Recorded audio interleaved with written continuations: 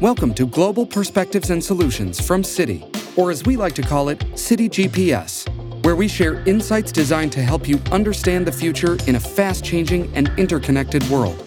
This is part of a new series on artificial intelligence, or AI, where we will talk about the impact, global trends, and growth of AI, as well as what the future holds with the introduction of generative AI. Here's what you need to know about the AI arms race. So what does the future look like for AI? Here's one way to look at it. The total cumulative AI research output, that means the number of papers, reports, and studies that touch on AI, increased 1,300% between 2003 and 2021. Given the importance of AI as a foundational technology, the race is on between countries for scientific and technological dominance.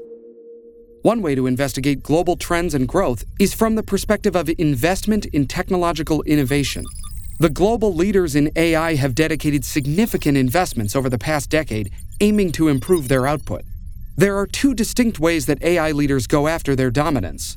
From a market perspective, the total funding received by all AI-related U.S. firms sums up to $460 billion since 2012, with almost $100 billion of that in the first half of 2023. In the same time period, Chinese counterparts only received $220 billion since 2012, and less than 1/5 of U.S. funding in the first half of 2023. In terms of direct government support, however, the situation is rather different. The Chinese government has provided more than $32.5 billion over the recent past to support its local AI industry, compared to just $12.2 billion from the U.S. government.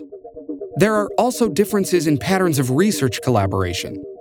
By far the most open research community is found in the U.S., which has higher rates of international outputs. Research collaboration appears to correlate with the outcomes of countries in the AI markets.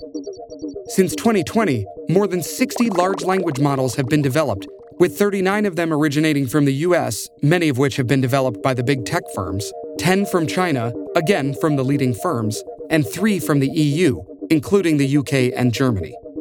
But it's not all competition. Large language models and simultaneous translation means barriers between people speaking different languages will be lowered.